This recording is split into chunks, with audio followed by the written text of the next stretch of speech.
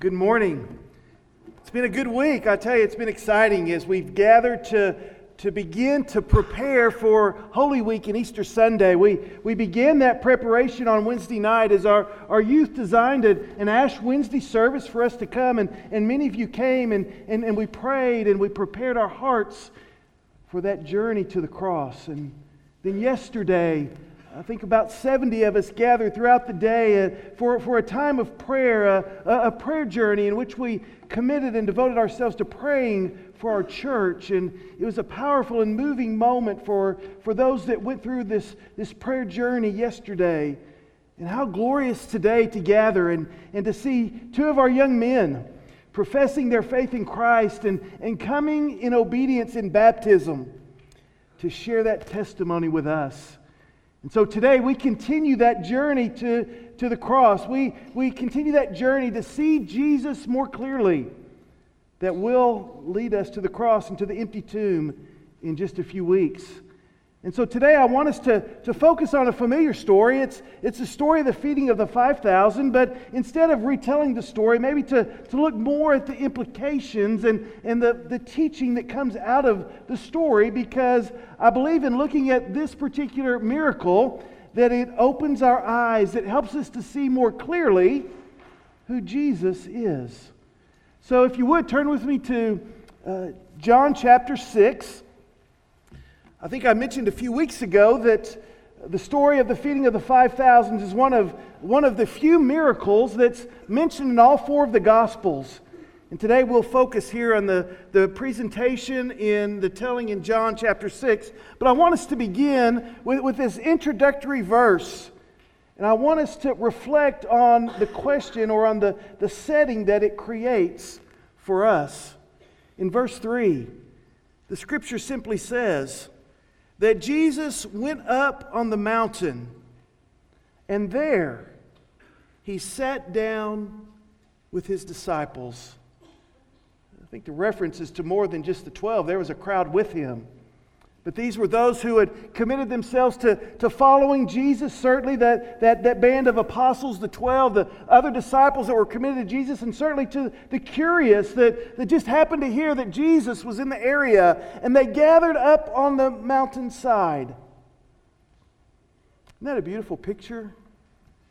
You know what I think of when I hear that phrase, that they went up on the mountain and sat down with His disciples. Jesus sat down. He offered full and complete attention.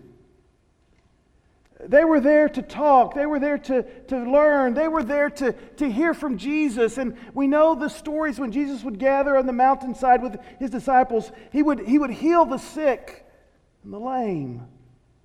And there Jesus gathered on the mountainside with His disciples. You see, if we want to see Jesus more clearly, we must see Him on the mountainside. We must see Him with full attention gathered to His disciples. And so the question that I have for us today is, where are the mountains? Where are the mountainsides that you sit down with Jesus, that we sit down with one another? Well, maybe it is the mountain. I'll never forget it's one of the most powerful experiences I've had was on a mission trip up to the Calgary, Canada area. It was during spring break with high school students. And we took a day to go to the mountains. We had a group that went skiing and a group that didn't want to go skiing. And I ended up with a group that didn't want to go skiing. And we went to, if you've been into the Canadian Rockies, you know how beautiful, how majestic they are, how you just look out and you see, wow, there has to be a God. And the group that didn't go skiing ended up in Banff, and they have a gondola in Banff that during the summer months you can go up and walk around, but it was snowed in, and the peaks of those mountains, but the gondola would take you up to the top, and there was a sitting area, an area that was packed with snow, but was safe to go up, and there were about 7 or 8 of us, and we took the gondola ride up to the top of the mountain there above Banff. It was a beautiful sun-drenched day. And we found a ledge, and if you know me, I'm not too big on ledges, so it wasn't a really big ledge, but it was a ledge where we could sit down there in the snow. and look out over the mountains and the valley. And we sat for an hour, hour and a half, and we just talked and visited. We sat on the mountainside. We shared life, we shared our stories, we talked, we invested in each other. Where are the mountains of your life? Maybe they're at the coffee shop. Maybe it's the coffee shop where you say, hey, let's go get a cup of coffee, and you sit down and you visit and you talk and you share your life with each other. You put your phones down and you sit down with each other. Maybe for you it's around the table. You share a breakfast, a lunch, a dinner.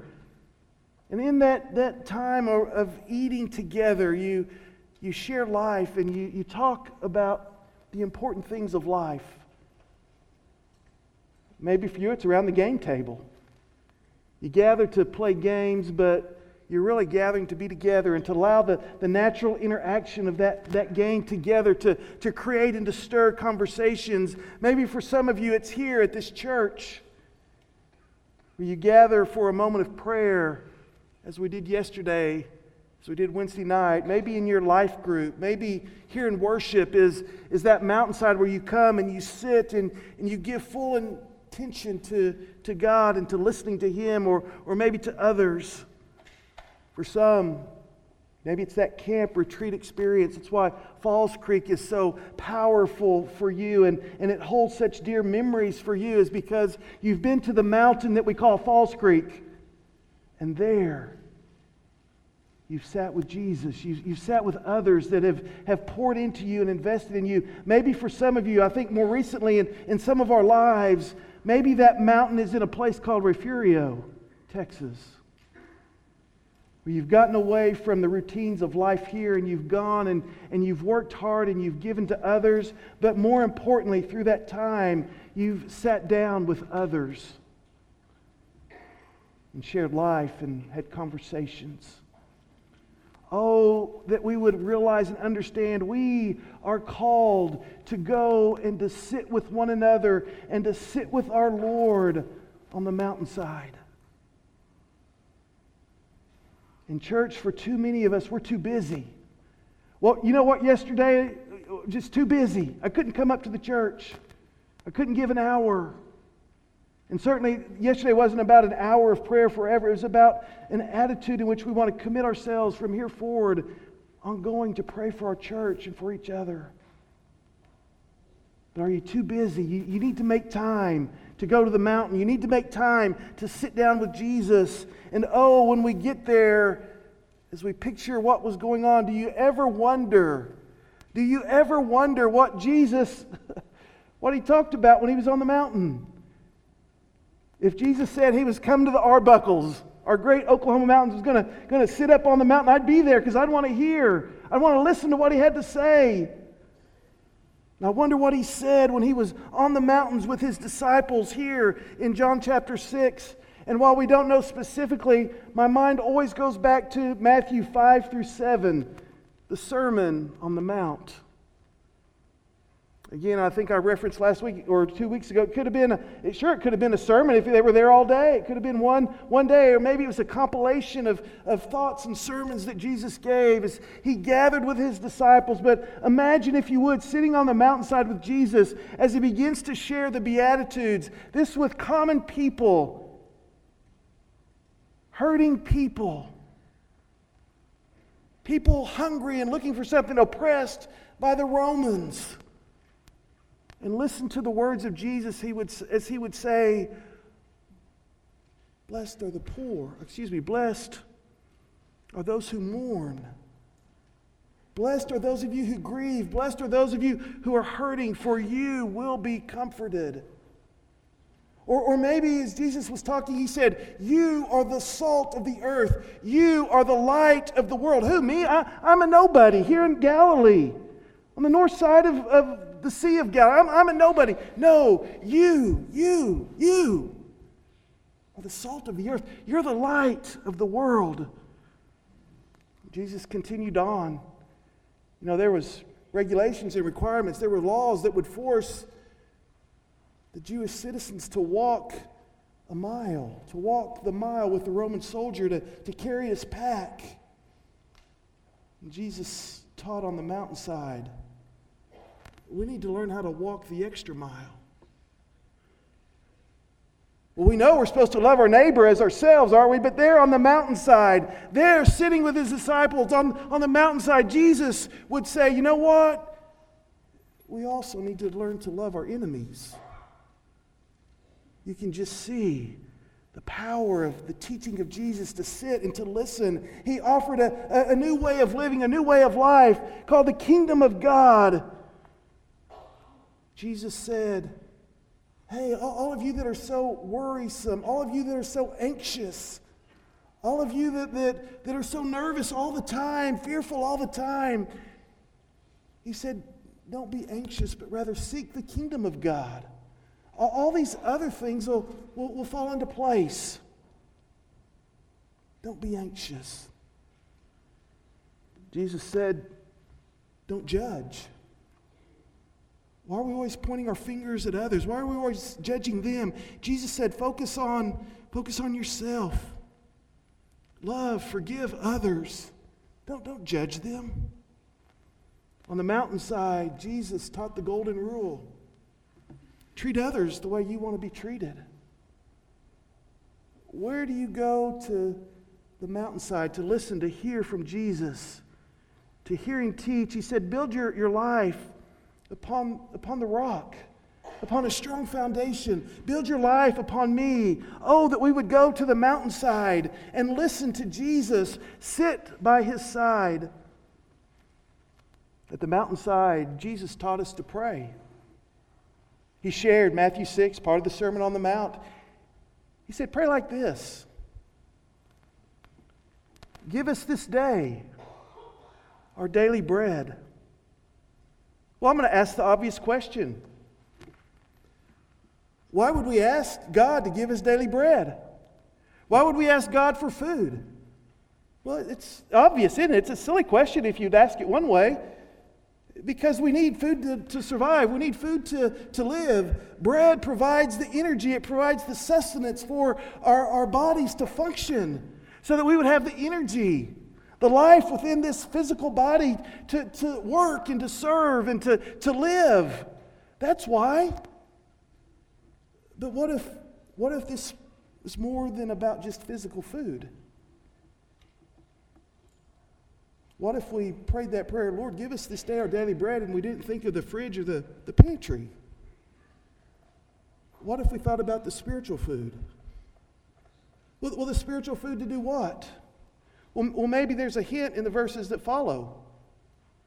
Lord, I need spiritual food. I need spiritual bread. Give me bread of life. Give me the bread of your word. Why? So that I can forgive. I need energy. I need your life in me in order to forgive and to be forgiven. Lord, I need your bread in me. I need your energy. I need your strength in me in order to avoid and to be delivered from temptation. I don't have that strength on my own, God. I need your bread. I need your life in me to do that. It was there on the mountainside that Jesus taught us to ask for bread. Yes, physical bread, but spiritual bread. Later on, Sermon on the Mount, Jesus teaching us how to pray. What man is there among you who, when his son asks for a loaf, will give him a stone? There on the mountainside. I suspect stones all around him. Jesus teaching his followers how to pray. If your son came to you and asked for a bread, you wouldn't give him one of these stones, would you? Well, of course you wouldn't. From a distance, they kind of look like a loaf out there, don't they? But you would never give your son or your daughter a rock when they needed a loaf of bread. On the mountainside, Jesus teaching, using stones to teach about bread. On the mountainside. We know that on this particular occasion in John chapter 6, it was growing late in the afternoon. Maybe, I don't know, maybe Jesus was teaching them about prayer here. Maybe Jesus had just taught his disciples about that God would give them a loaf of bread and not a rock. And Jesus realized and understood that the crowd, the 5,000 men plus family, whoever was there with them, that they were growing hungry. And Jesus, knowing what he was going to do, looked over to the disciples and said, "Disciples, where are we going to find some bread? Where are we going to get some food to feed these folks?" The disciples kind of looked at him, kind of crazy. "Jesus, there's over 5,000 people here. Even if we had 200 denarii, even if we had, that's almost a year's wage, 200 days' wage. Even if we had a year's wage, we wouldn't have enough to feed everybody here." Was buying bread really an option? Yet Jesus knew what he was going to do. For there was a boy there who had 5 loaves and 2 fishes. And in that moment, Jesus offered the miracle of what we call the miracle of the 5,000, the miracle of feeding. And this is the sign that John uses. This is the story that John uses us to direct us to the truth. It reveals to us the truth that Jesus is the bread of life. You see, Jesus used earthly bread. He used earthly bread in teaching us how to pray. He used earthly bread in helping us to understand that He is spiritual bread, that He is bread of life. If you would, turn over on chapter 6 to verse 26. Jesus offers this miracle, this feeding of the 5,000. And as we talked about, and John indicates, the crowd begins to stir. And, oh, here's the Messiah, here's the King. And Jesus hurries the disciples into their boat to send them across the sea, and he scatters the crowd, and Jesus goes up further into the mountain to pray. And somehow the crowd discerns. They see where the disciples are going, and the crowd follows the boat around to the other side, so that in the morning, Jesus, who walks across the water to get there with the disciples, the crowd's going, "Hey, you weren't with the guys last night. What's going on here?" And they gather again, and listen to what Jesus says in verse 26. He says, "You seek me. You walked all the way around the Sea of Galilee all night. You met me here. You came after me, not because you saw signs, not because I fed you with earthly bread, not because of this miracle that you experienced, but rather because you ate of the loaves. You ate of the spiritual bread that was there, and you were filled." You're not here for the physical bread. The reason you're here, the reason you may not understand this fully, but the reason you're here is because something happened in that time, sitting on the mountainside, that filled you, that satisfied you in a way that you've never been satisfied before. And so you came not for more physical bread, but for bread of life. You see, we crave the sensational, but at some point the signs pass, the show ends, the lights are turned out, the excitement fades away, and we find ourselves empty once again, hungry because our souls are never satisfied. But Jesus reminds us that it's not the show that we're really seeking, but rather it's Him. It's Him. Because He is the only one that can satisfy. Yes, we may come curious, and yes, we may come hungry and looking for our next meal, but ultimately we find Him, and we discover that He is life. As we continue reading in chapter 6, Jesus says, "The true bread of life comes down out of heaven, and it gives life." He says, "I am the bread that comes down out of heaven." I want to pick up in verse 48. Jesus says, "I am the bread of life. Your fathers ate the manna in the wilderness," referring back to the Exodus and the manna that would come daily to feed the children of Israel. "Your fathers ate that manna in the wilderness, but they died." It was just physical bread. "This is the bread which comes down out of heaven, so that one may eat of it and not die. I am that living bread that came down out of heaven, and if anyone eats of this bread, he will live forever. And the bread also which I will give for the life of the world is my flesh. Now it gets confusing for some folks, right? The Jews began to argue with one another and said, well, how can this man give us his flesh to eat? Did you know that was one of the early criticisms and fears of the early Christians, that they were cannibals? But Jesus said to them, truly, truly, I say to you, unless you eat the flesh of the Son of Man and drink His blood, you have no life in yourselves.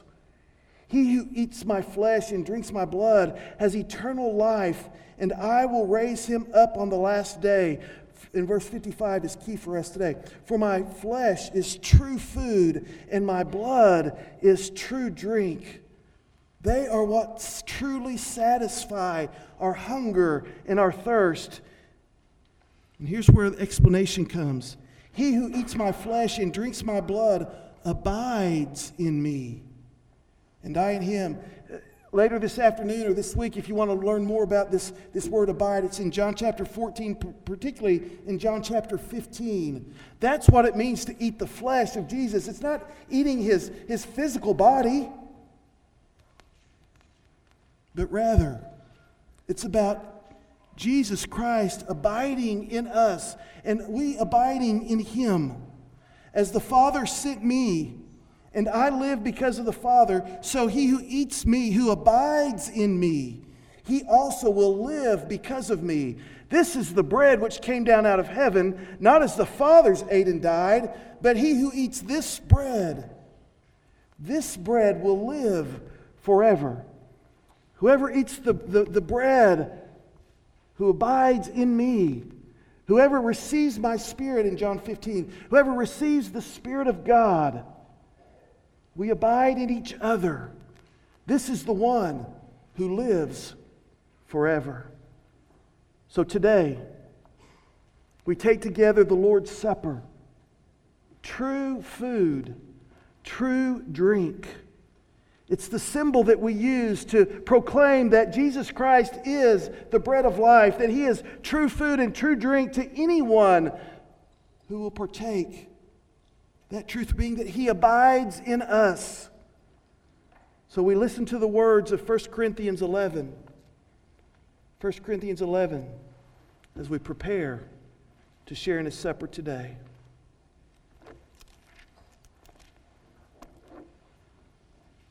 Paul writes this, for I received from the Lord, verse 23, I received from the Lord that which I also delivered to you, that the Lord Jesus, in the night in which He was betrayed, took bread.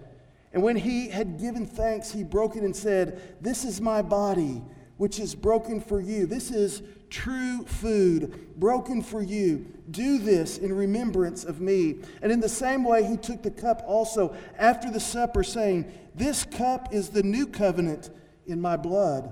Do this as often as you drink it, as you drink true drink. Do it in remembrance of me.